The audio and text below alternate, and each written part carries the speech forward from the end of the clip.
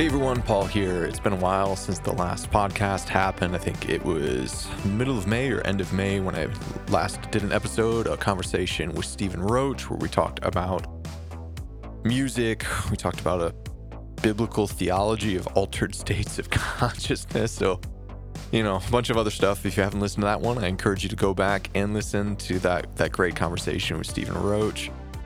What I wanted to do, because I've been smack dab in the middle of an overwhelming project, not overwhelming, it's actually been great.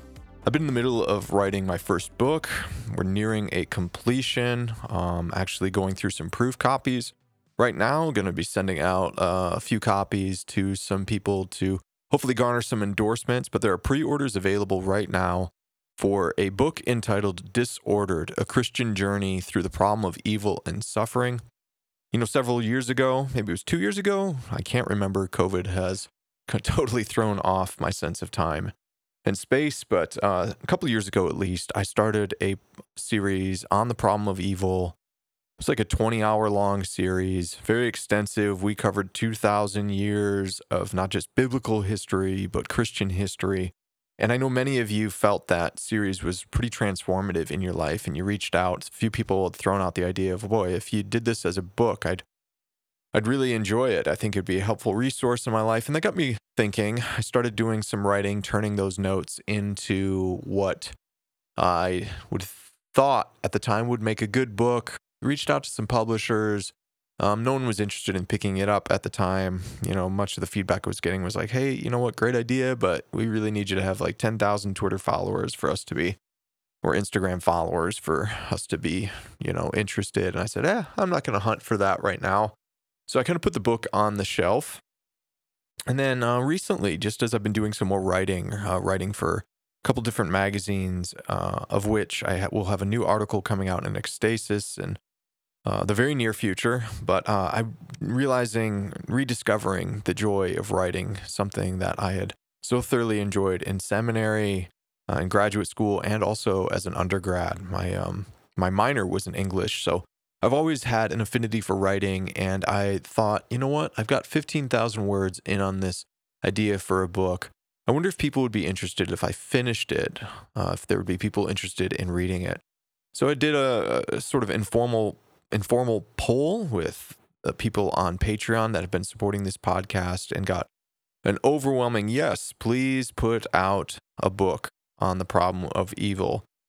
So I thought it'd be a good idea just to finish that work. I thought I would learn a lot in the process.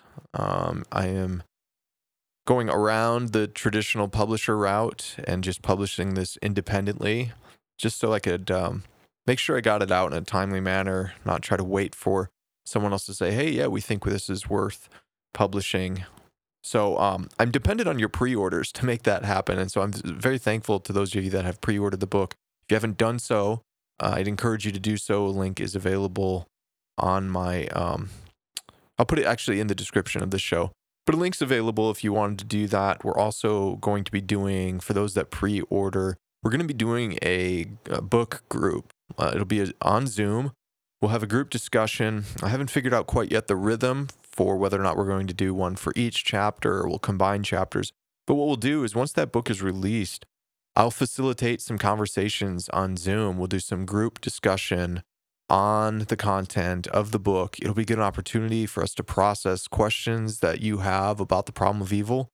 We'll be able to all learn together. We'll be able to share from our diverse perspectives. We'll be able to share our interpretations of the book, especially as we're interpreting, Augustine, Thomas Aquinas, Martin Luther, John Calvin, all of these really important minds in Christian thought in the Western tradition. It'd be really good for us to compare notes, see what we've learned from them, see what you think of my conclusions in the book. I think it'll be a really, really fun process to go through together. So if you pre-order, you will be signed up with the access link for those Zoom conversations as well. What I wanted to do today is I wanted to offer a little insight into some of the stuff that we do on Patreon for those who are supporting. One of the things we do is a regular, maybe not necessarily monthly, there can be ebbs and flows, but I try to do a regular Q&A episode. Sometimes in these Q&A episodes, I'll address one major question.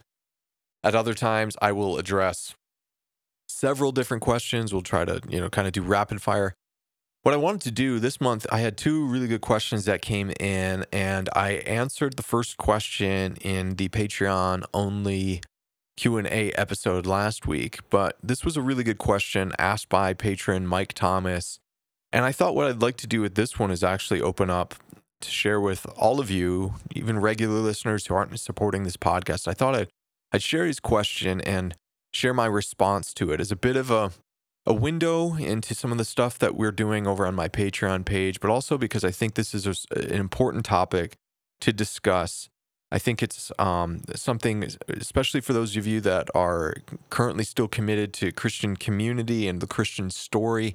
I think this is an area of growth, an area of reform that Christians throughout a variety of contexts, whether you're in an evangelical context, whether you're in a more mainline context, I think this is an area in which we need to work to reframe some of the language that we have used and the emphases that we've used, particularly here in the West, to describe and to discuss God's work of salvation.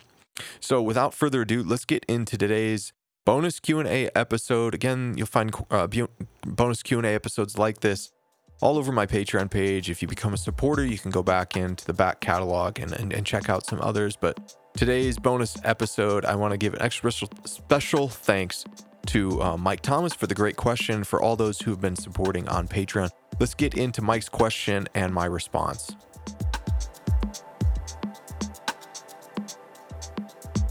Now, Mike asked a great question. Mike Thomas is regularly involved in our group Zoom discussions and is a regular contributor, forum posts and discussion forums. And one of the things I appreciate about you, Mike, and those of you that have interacted with Mike didn't necessarily grow up in an evangelical context like a good percentage of supporters and listeners to this podcast have. And oftentimes Mike comes with questions that I think are challenging to evangelical conventions and norms. And I think those challenges are good. So I'm gonna read some of Mike's question here. Mike says this: I'm not sure how to best phrase this into a question since it's more of an assertion, but I've long been critical of the church's obsession with, quote, personal salvation. It seems very self-centered and contrary to the teachings of Jesus, which I believe was very much focused on love and care for others. How are we supposed to spread the message of God's love to the rest of the world when we are all focused on just saving ourselves? And why should we be invested in loving others when we have already convinced ourselves that God is going to condemn them all to eternal hellish torment? How did we get on this road of personal salvation when the greatest love is self-sacrifice for others? Did we go down a Gnostic rabbit hole, seeking special knowledge? Correct me if I'm wrong, but isn't salvation, at least in the Old Testament, more of a group thing? The salvation of Israel, not just the individual. I don't think Jesus ever asked us to save anyone. He just asked us to love them. Boy, great questions here, Mike, and I want to address this. There's multiple angles I want to address with this question. First response I want to give to this is that the emphasis on personal, individual salvation, I believe, is a side effect of people trying to figure out how the gospel fits in their cultural context. The fundamental building block of Western civilization is the individual, while the East and much of the global South, they start with the group, the tribe, the collective.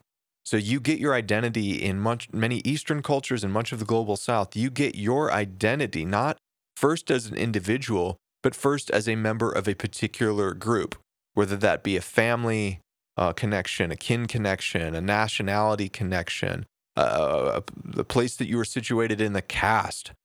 That's very different than in Western Civ, where Western Civ has largely carried on this emphasis of the fundamental building block of civilization is the individual. There's obviously a degree of Greek philosophy that we have to thank for that or to be upset about with that. But there's also the contributions of Rene Descartes and Enlightenment thought that has made this a prominent feature of Western thought and Western Civ. So when we think about why does this emphasis happen, why does this seem to be the norm, and then Mike is doing what we all should be doing and stepping back, reading the biblical literature, checking our own biases and going, well, this is interesting because I don't see Jesus seemingly communicate the gospel, the good news, the message of salvation in this particular format? Why does it seem different? That's a really good question to ask. And it's actually difficult to do when we are maybe afraid of confronting our biases, or maybe we are so entrenched in tribalistic ideas that we think what we have to do when we step into the scriptures is we have to find fodder and ammunition to win our side of the argument, to win our side of a culture war, to defend our particular denomination.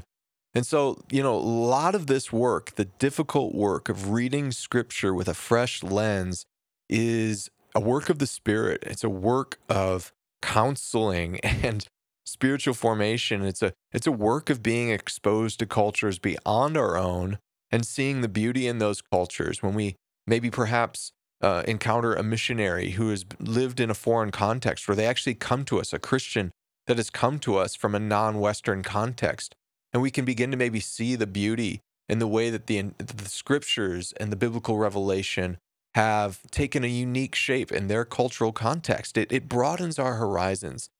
So I think to graciously step back and go, well, why? Why has this happened in our context? And as I'm about to demonstrate, Mike is right. This is not the normative way that Jesus or the New Testament authors frame issues of salvation. Why is that? Well, to be fair to us, I think this is, in some ways, this is the application, this is the meaning that some have, with varying degrees of correctness or incorrectness in how they've presented this, have tried to figure out what does the gospel mean in our particular context. And so when our context that we inhabit is largely centered around the individual, it's no surprise that pastors, theologians, biblical commentators, even just lay people like you and me picking up our Bible, we are going to be looking for individual points of application from the scriptures. But the hard work we need to do is to not just jump into the point of biblical interpretation where we go, what does this mean to me? We jump into that, maybe one of the final steps of biblical interpretation. We have a propensity, especially in evangelical context, we have a propensity to jump to that step first. If not just evangelical context, but we might say, those that inhabit charismatic contexts, Pentecostal context, this is often the case. We jump straight to going, what does this mean to me? And we typically frame that around, well, what is the Spirit saying to me? Which there's no doubt that the Spirit can just illuminate things off the text, off the page, and straight into our hearts. There's no doubt about that. But oftentimes that sort of approach is a license to bless and sanctify our own biases. How do we get beyond that? Well, we need to step as much as we can with the help of trusted guides, with people who've given their life to study the first century context of the New Testament, to studying the cultural context, the linguistic norms.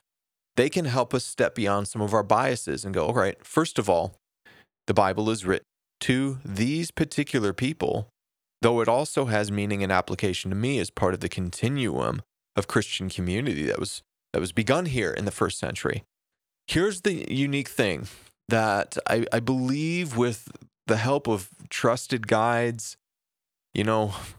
biblical scholars, through the perspective of even seeing those from outside of our particular cultures engage with the scriptures. I think of my professor, a great professor at Bethel Seminary. I don't know if he's still there or not, but Dr. David Na, who came from Japan. And Dr. Na would help us see the implications of the gospel to Eastern contexts as well, and maybe help us see how there might be more of a degree of harmony in certain cases with the way an Eastern mind might engage with the scriptures versus our Western lens.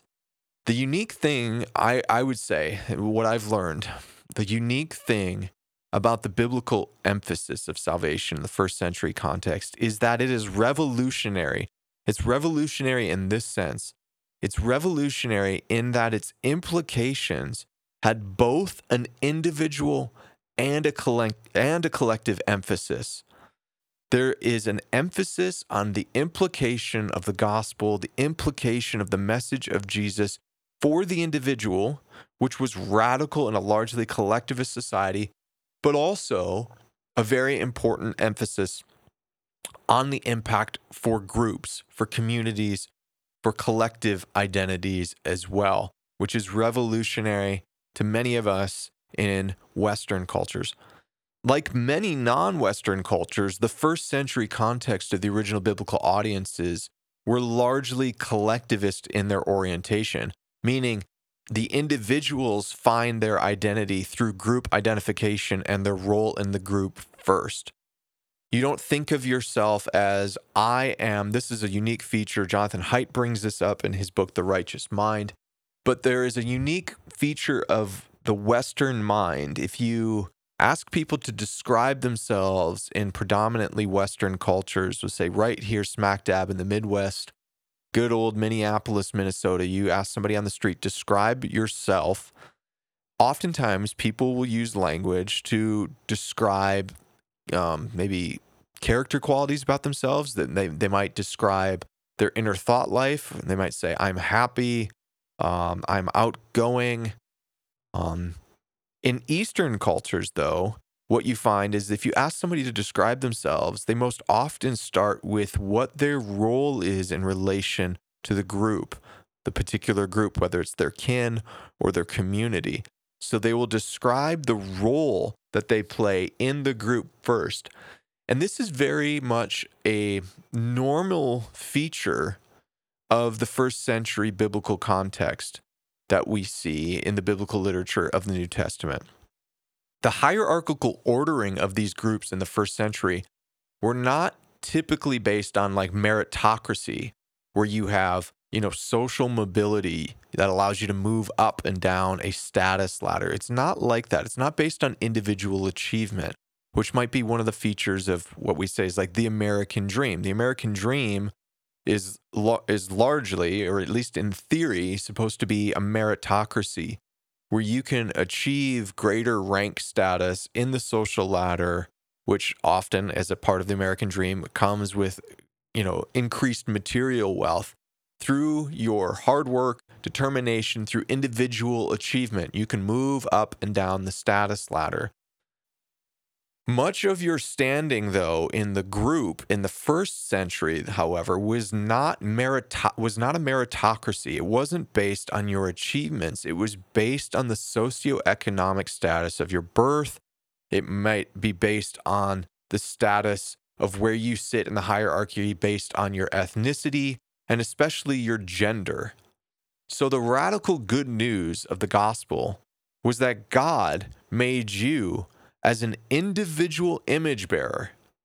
He made you as an individual image bearer, and that you can be, as an individual, regardless of your status, regardless of where you sit on the status ladder, you can be united to Christ, and that you can individually call God Abba Father.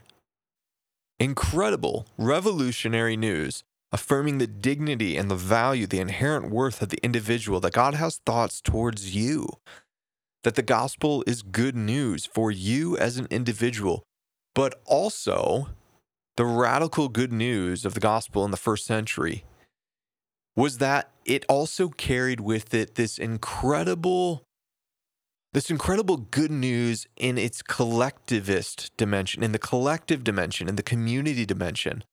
The good news in the community or the collective dimension was that you were now part of a new family, and you were part of a citizenship. You were a citizen of a new kind of kingdom, not organized around the same status norms as the prevailing culture.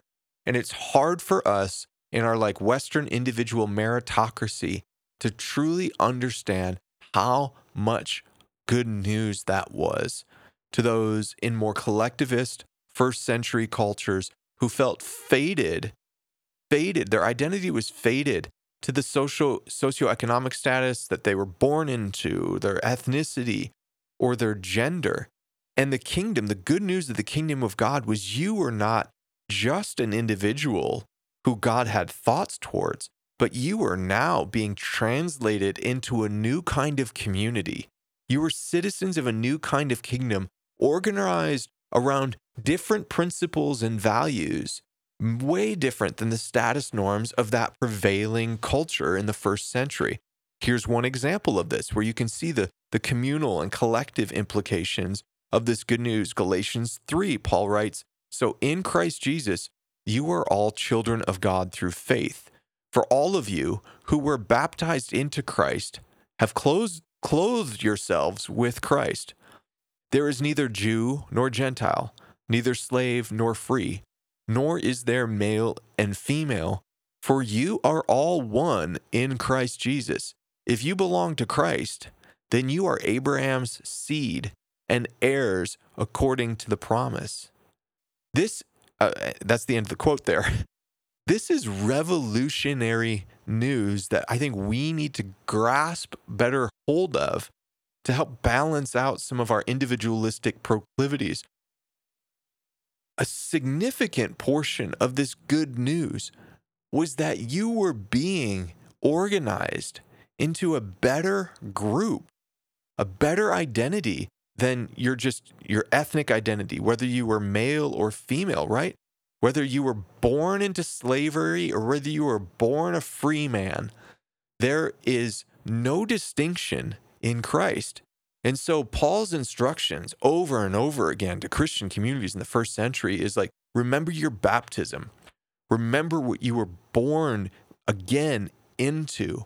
Remember this good news that you are not known for just being like, you're an Ethiopian, you're a woman, you are slave, you are free, you are rich, you are poor. In Christ, there was a new community, a new collective that was being developed and organized around Christ. This is also why, and I've talked about this numerous times before in different contexts, but this is why Paul chastises the church at Corinth for still abiding by their normal cultural status distinctions when they came to worship together and had communion. We see this in 1 Corinthians 11. I'm starting off at verse 17. "In the following directives, I have no praise for you, for your meetings do more harm than good. In the first place, I hear that when you come together as a church, there are divisions among you, and to some extent I believe it. No doubt, there have to be differences among you to show which of you have God's approval. So then, when you come together, it is not the Lord's Supper you eat. For when you are eating, some of you go ahead with your own private suppers. As a result, one person remains hungry and another gets drunk. Don't you have homes to eat and drink in? Or do you despise the church of God by humiliating those who have nothing? What shall I say to you? Shall I praise you? Certainly not in this matter." And then you can jump down to verse 33 and 34. "So then, my brothers and sisters, when you gather to eat, you should eat all together. Anyone who is hungry should eat something at home, so that when you meet together, it may not result in judgment." What was going on at Corinth?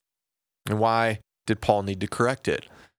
At the church in Corinth, what was happening was, and again, I've discussed this at numerous points before, but at the church at Corinth, what was happening was you have the community gathered for worship, and as the culmination of worship was the celebration of communion, it wasn't just like, hey, we just have a piece of bread and a cup of wine, or, for you Baptists out there, a little swig of grape juice.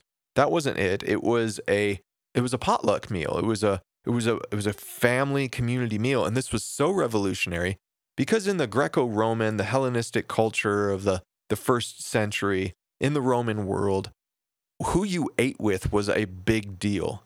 You don't eat with people of different levels on the status. I mean, you'd love to, if you're at the bottom of the status ladder, to eat with somebody that's on the top of the status ladder. But if you're on the top of the status ladder, you do not eat with people that are below you. This is such a big deal. I mean, this is why, Jesus eating with sinners was such a big deal. It was like, Jesus, do you know who you're eating with? If you're supposed to be the Messiah, the Son of God, why are you eating with sinners and tax collectors? That was a huge deal. You don't eat with people that you're not of equal status of. And In many ways, it's like that's not entirely different from the way things are today.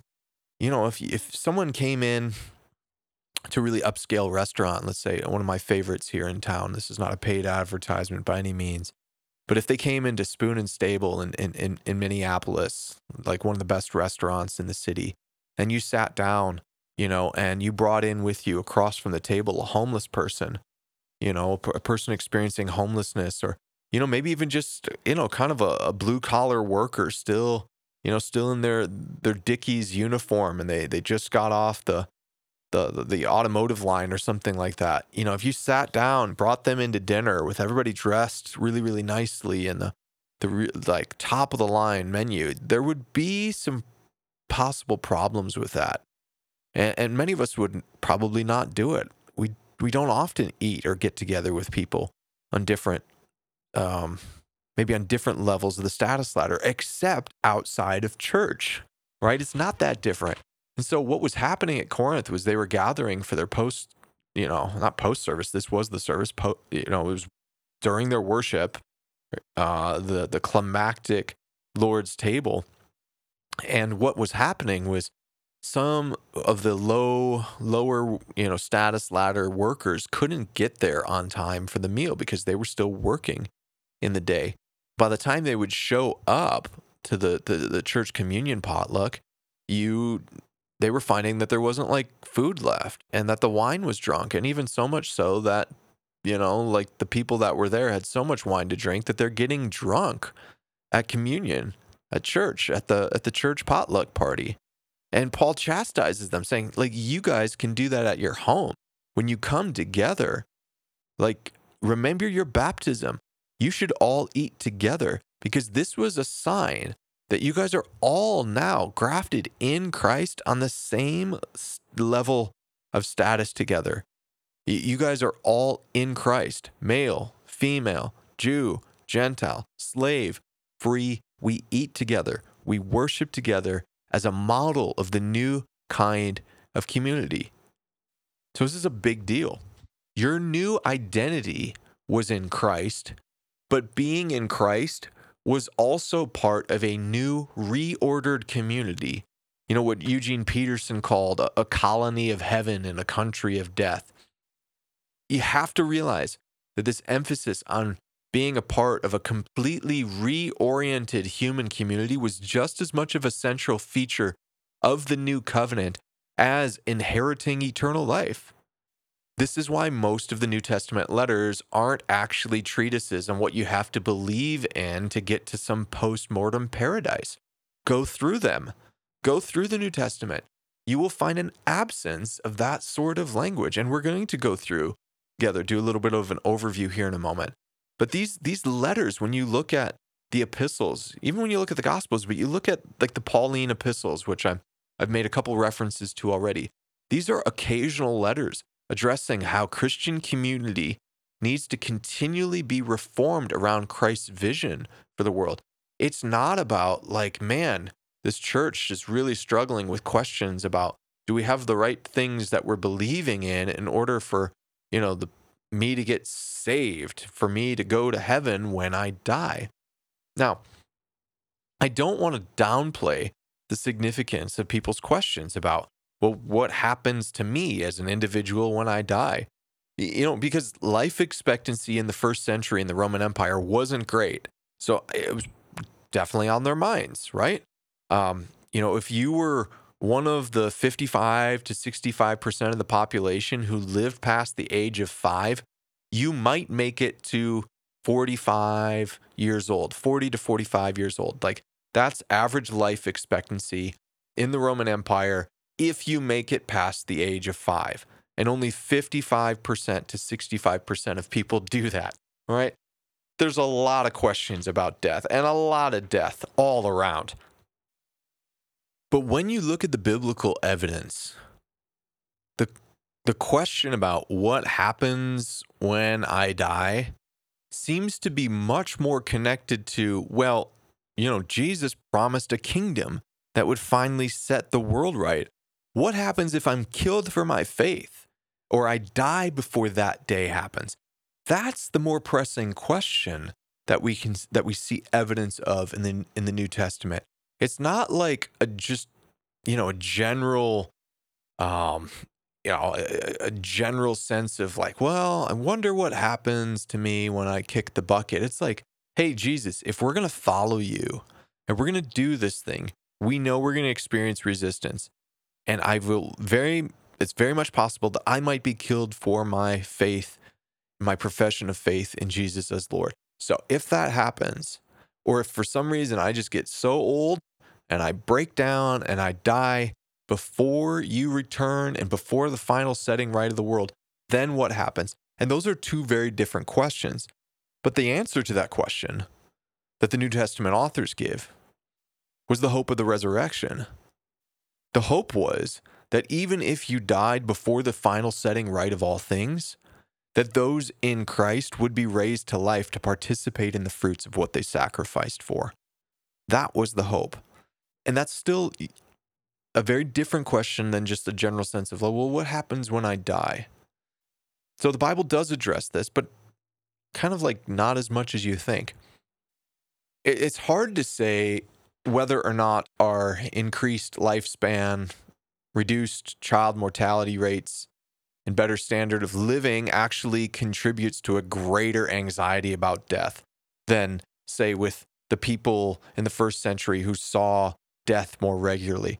I do think the gospel gives us good news for our death anxiety as individuals, but making that the sole focus simply doesn't have biblical warrant.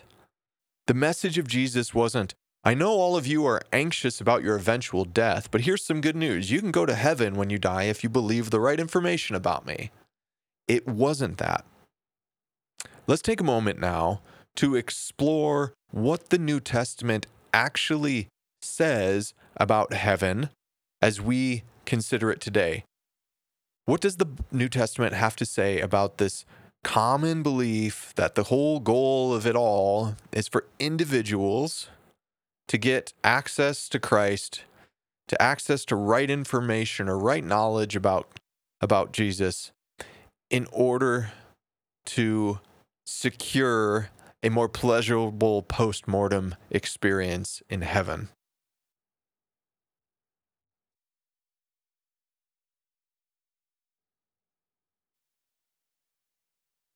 The New Testament actually has very little to say about heaven, other than it being the name for the transcendent abode of God and his rule.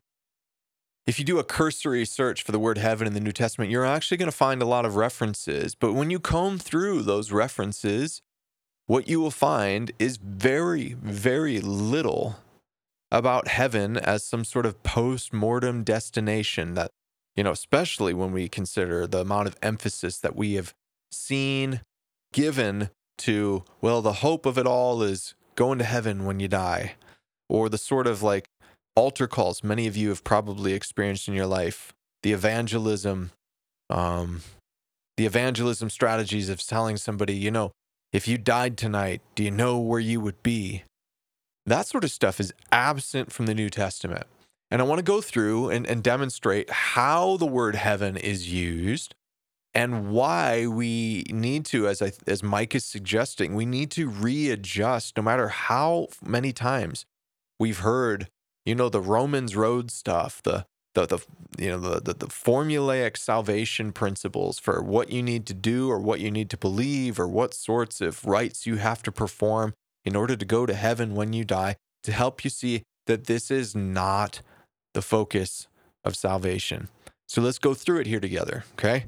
The New Testament has very little to say about heaven other than, again, it being the name given to this transcendent abode of God and his rule. In Matthew's gospel, the word heaven is used 76 times, but that's primarily because Matthew employs the phrase kingdom of heaven instead of kingdom of God, which what you would see in Mark and Luke, because he doesn't want to overuse the word God in a way that would potentially offend his primarily Jewish audience. So keep in mind, Matthew's contextual audience, we know this from all the unique um, emphases that Matthew gives to Jesus fulfilling Old Testament prophecy, and from the language that Matthew uses, that Matthew is more than likely, almost certainly, addressing a biblical audience that had far more ethnic Jews in them than definitely Luke's gospel, for example. And because historically, Jewish people have had this deep reverence for using the term God, this deep reverence for going, hey, we do not want to use God's name in vain, which doesn't just mean we don't, say God and other swear words combined.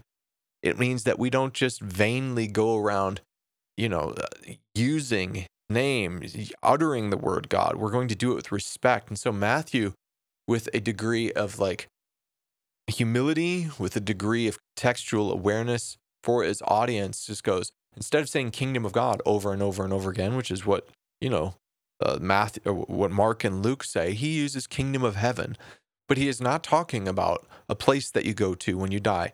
Every time you see kingdom of heaven, you can swap out kingdom of God. And it means the same thing in Matthew's gospel. So Matthew uses the word heaven 76 times, but it is primarily in service of the term kingdom of heaven. Other times where the word is used, again, it has to do with the transcendent abode of God. Mark's gospel uses the word heaven 17 times, but it is always in reference to the place where the Father and his angels dwell. Nothing in Mark's gospel about the word heaven has anything to do with it being a place you go to when you die. It's not mentioned once. Jesus doesn't bring it up. Obviously not a big deal to Mark. The same is true in Luke's gospel, where the only mention of someone going to heaven is Jesus and the ascension. In John's gospel, the word heaven is used to talk about Christ's authority as being sent from heaven, right? So if heaven is the abode of God, John frequently focuses on Christ being sent from heaven, the word from heaven, the Son of Man, Son of God, sent from heaven. He is pointing to heaven again as the abode of God and his rule, and is primarily focused on connecting Christ as being sent from heaven. He is the authoritative Son of Man, the God-man, the Word made flesh from heaven. But in John's gospel, Jesus doesn't give people formulas for hey, this is what you have to do to go to heaven. A lot of talk about eternal life, very little talk about heaven. The book of Acts uses the words 26 times, but again, it's in reference to the authoritative domain of God. No apostle tells a single person, hey, here's what you got to believe to go to heaven. No apostle says anything along the lines of, if you died tonight, do you know where you would go? These common things that many of you have probably heard in evangelistic messages, and do you know if Jesus came, if you died today in a car accident? I mean, I've heard this stuff. If you drove home and on your way home you got hit in a car accident and died, do you know where you'd spend eternity? Not a single apostle in the book of Acts uses any kind of language like that. Again, the use of heaven is purely in reference to the authoritative domain of God. In Romans, you might expect, hey, Romans, that's probably the most dense theological treatise of the New Testament. We should probably get this thorough, systematic theology of the afterlife and, the post-mortem destinations of the soul. But you don't. Paul uses the word heaven twice in all of Romans, neither of which have anything to do with the afterlife. Well, what about Corinthians? We could jump into Corinthians. There's nothing about going to heaven when you die in 1 Corinthians. 2 Corinthians is the first place in all of the New Testament where we find references to heaven and the afterlife. So 2 Corinthians chapter 5, starting here at verse 1. For we know that if the earthly tent we live in is destroyed, we have a building from God, an eternal house in heaven, not built by human hands. Meanwhile we groan, longing to be clothed instead with our heavenly dwelling, because when we are clothed, we will not be found naked. For while we are in this tent, we groan and are burdened, because we do not wish to be unclothed, but to be clothed instead with our heavenly dwelling, so that what is mortal may be swallowed up by life. Now the one who has fashioned us for this very purpose is God, who has given us his Spirit as a deposit, guaranteeing what is to come." End quote. So there we see it. 2 Corinthians, first time in the New Testament that we see connection to the word heaven having to do with a place that we may go to when we die. For we know if this earthly tent, meaning our bodies, where the place we inhabit is destroyed, that we still have this hope in a building from God, an eternal house in heaven, not built by human hands. Here we see Paul addressing like the groanings of our age, people being persecuted. Again, this is where I say the important point about people's questions about what happens when I die is in the face of persecution and suffering. And their question is more attached to, will God set the world right? Will he act justly? If I live in keeping with his commands, if I'm following this Messiah, this Jesus the Messiah, and I'm still experiencing all of the suffering and this, the brokenness in the world and the here and now, what hope do I have to look forward to? And so Paul's like, hey, you know what, right now, even as you might be suffering, it's like you are in a temporary tent and God is building an eternal house in heaven for you. You're burdened, but don't worry. What is mortal and perishable is going to be swallowed up by life. And we have the Spirit, the Holy Spirit right now as a deposit guaranteeing what's to come. It's a beautiful picture. In chapter 12, Paul also talks about heaven as a location, but he talks about someone, maybe he's referring to himself, who was caught up in a vision of heaven. But that's it for all of 2 Corinthians. There's one reference in Galatians to heaven, a warning that if even an angel from heaven preached another gospel, to not believe that angel. But that's it. Ephesians uses the word heaven 9 times, and each of those instances are about Paul is referring to a spiritual dimension above and beyond our imminent material dimension.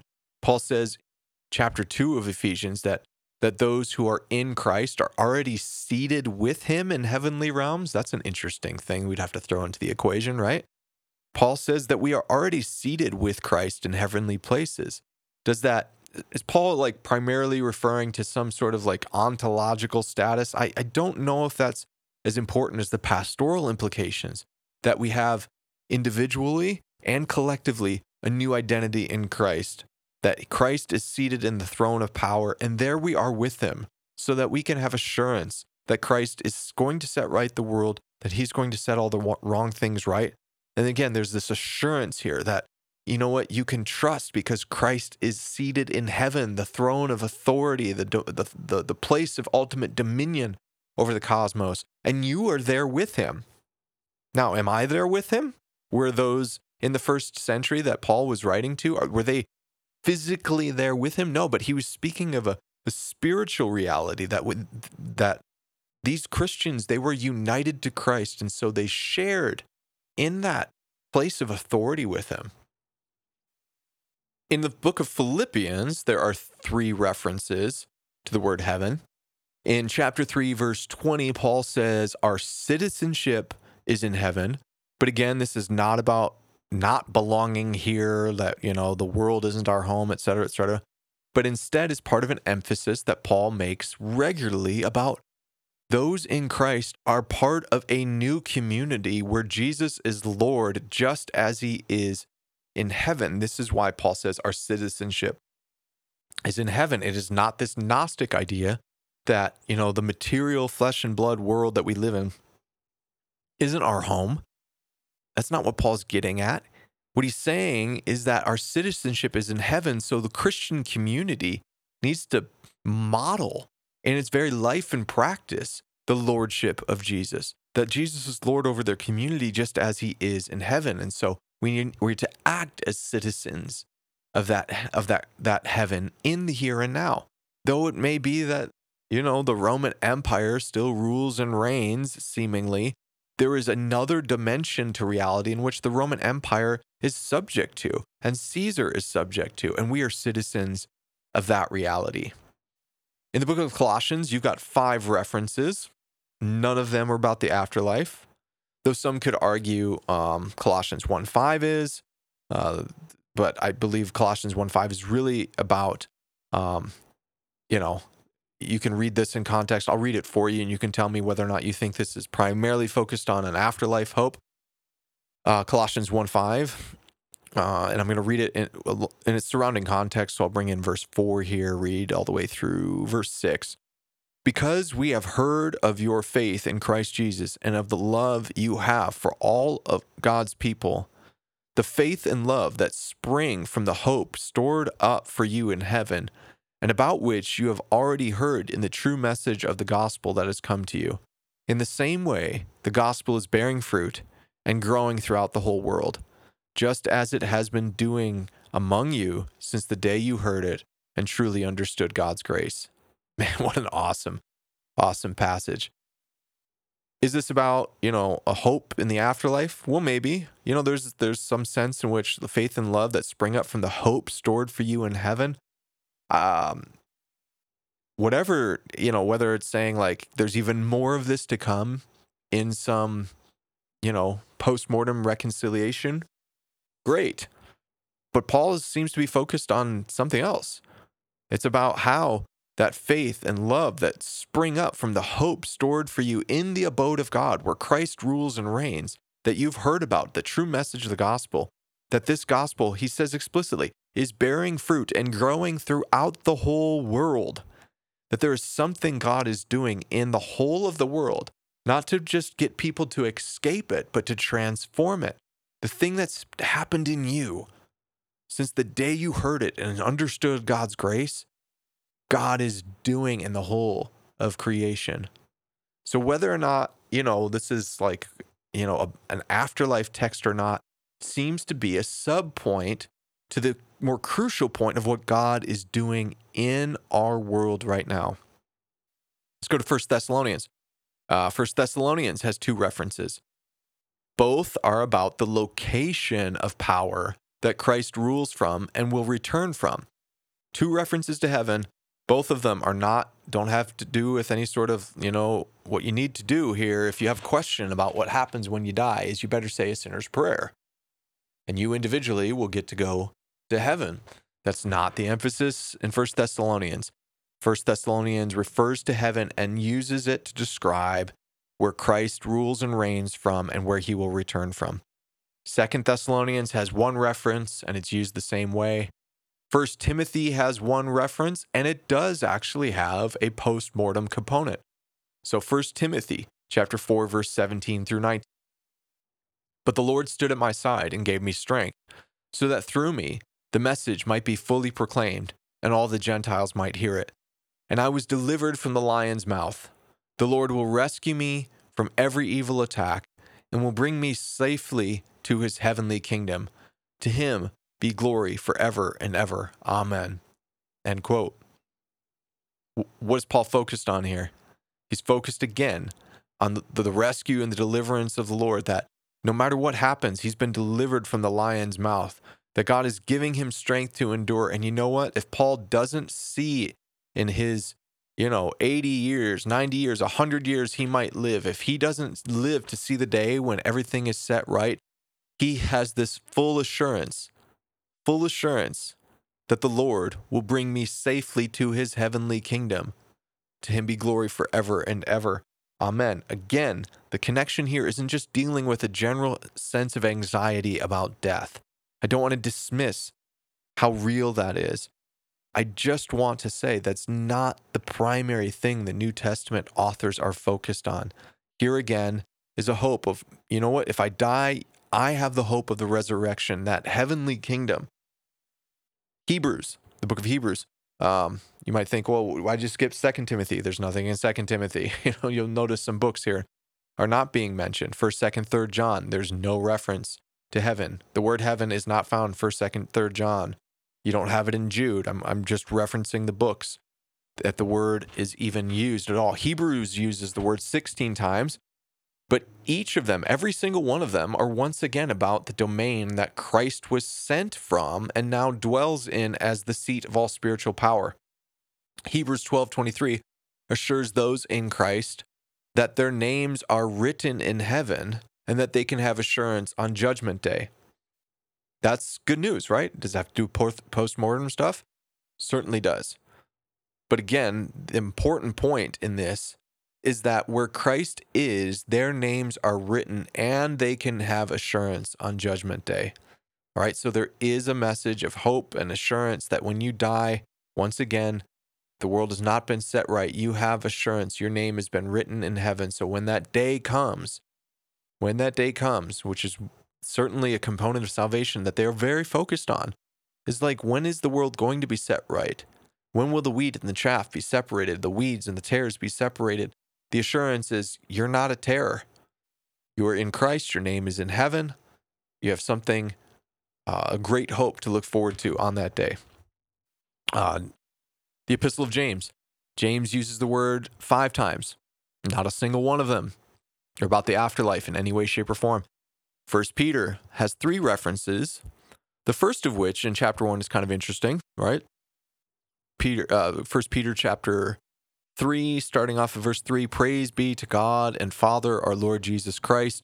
In his great mercy, he has given us new birth into a living hope through the resurrection of Jesus Christ from the dead, and into an inheritance that can never perish, spoil, or fade.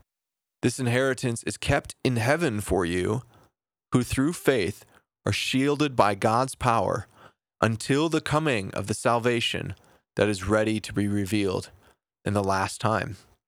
Definitely a post-mortem connection, right?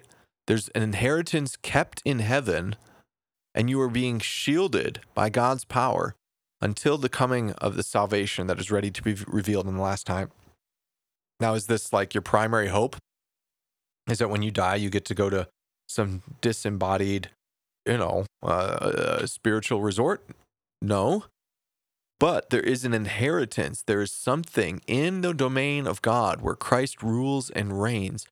And by his power, the seat of power in the cosmos, you can have assurance that he's going to protect and keep you until the coming of his salvation is finally revealed in the last days, on the day of judgment, in the last times. So again, connection, future hope, your work is worth it. Your faithfulness, your obedience, your commitment to Christ as Lord is worth it. Hold fast.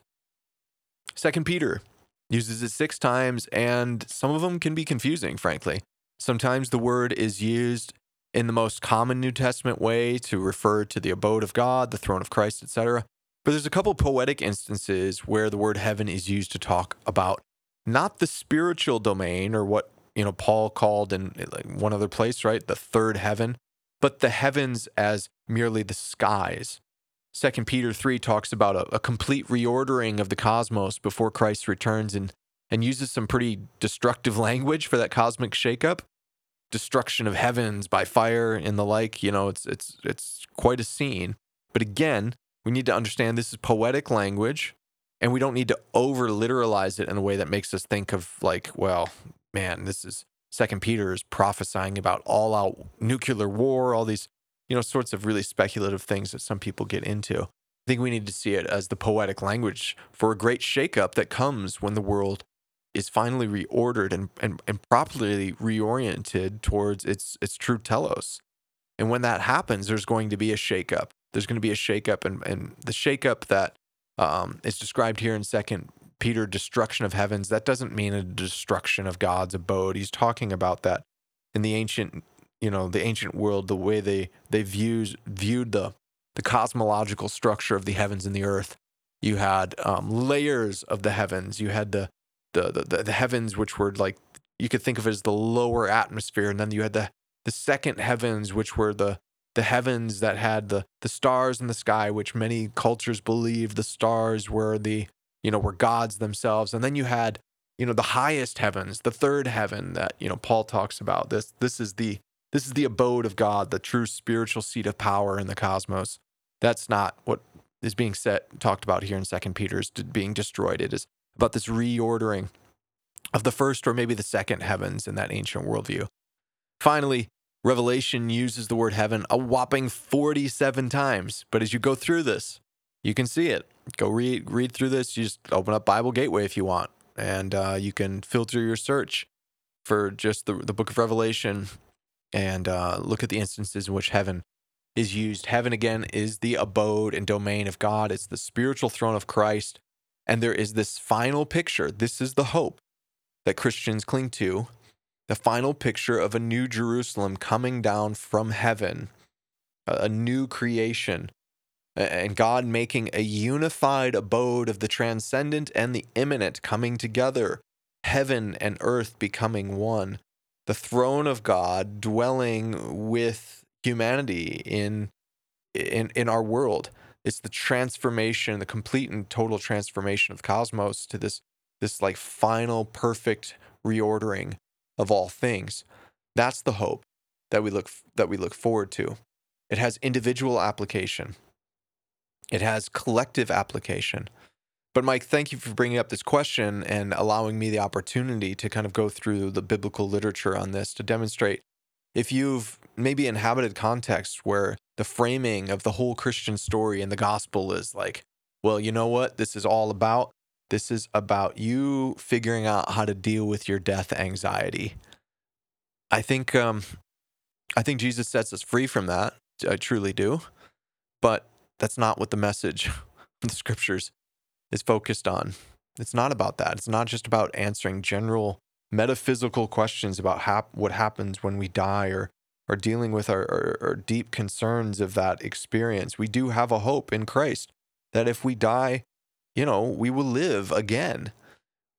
But what this is primarily attached to is in the working of God's salvation in our world. And if we do not live to see its completion, we have the hope of the resurrection. So this is both an individual work. There's the transformation of the individual heart. There's the transformation of the individual, the soul, if you will, even if you're not a body-soul dualist. Whatever we want to say is the thing that makes you most you, even as your cells break down, and you get new cells. And in some sense, I don't know what part of you is still the same physically from the moment you were born. But there is something about you that makes you you. And that has union with Christ. But guess what? You are also now part of a new community. You've been called into a new vocational calling as the people of God, in which what we should be embodying in our Christian communities is the reorientation of the values of the kingdom of God in our communities, where we are not bound, we're not divided by the normal cultural markers of status, which would say this person is elevated to a higher position and this one's to a lower position. We're not oriented around political agendas, which would keep this hierarchical structure the same as it is outside of the walls of our church community. No, there's something different, and to be a part of that is good news. It is not just, hey, you as an individual, guess what? There's something good for you. It's like, no, what's good for you is also good for your neighbor. And we are building something here together with Christ as Lord, seated in the heavens as Lord. And we have stored up in heaven this reservoir, of hope, that even now, though we don't experience all of it, God has given us his Spirit as a down payment, so we get glimpses of it in Christian community, which again is like, I don't know where else in our in our particular context. And I wrote about this in my article for Perfectus magazine. I don't know where else in my cultural context I'm going to build a relationship with a non-relative in their late 70s, early 80s, who has dementia. I don't know where that happens outside of church. I don't know where that happens outside of church, where there are people that come in and they ride the bus, and there are people that come in and they drive in Teslas and Mercedes, and they are all part of the same community. They break the same bread together. They drink the same wine or grape juice together. They pray together. They hold hands together in prayer. They sing together. It's good news. This is such an integral part of salvation, is how this reorients human community. It reorients our values, and to be a part of that is incredible. There are going to be flaws. There were flaws with Christian communities from the very get-go. You're not going to find a flawless Christian community, but what you should hopefully find is a little glimpse of that colony of heaven in a surrounding culture that's often filled with death.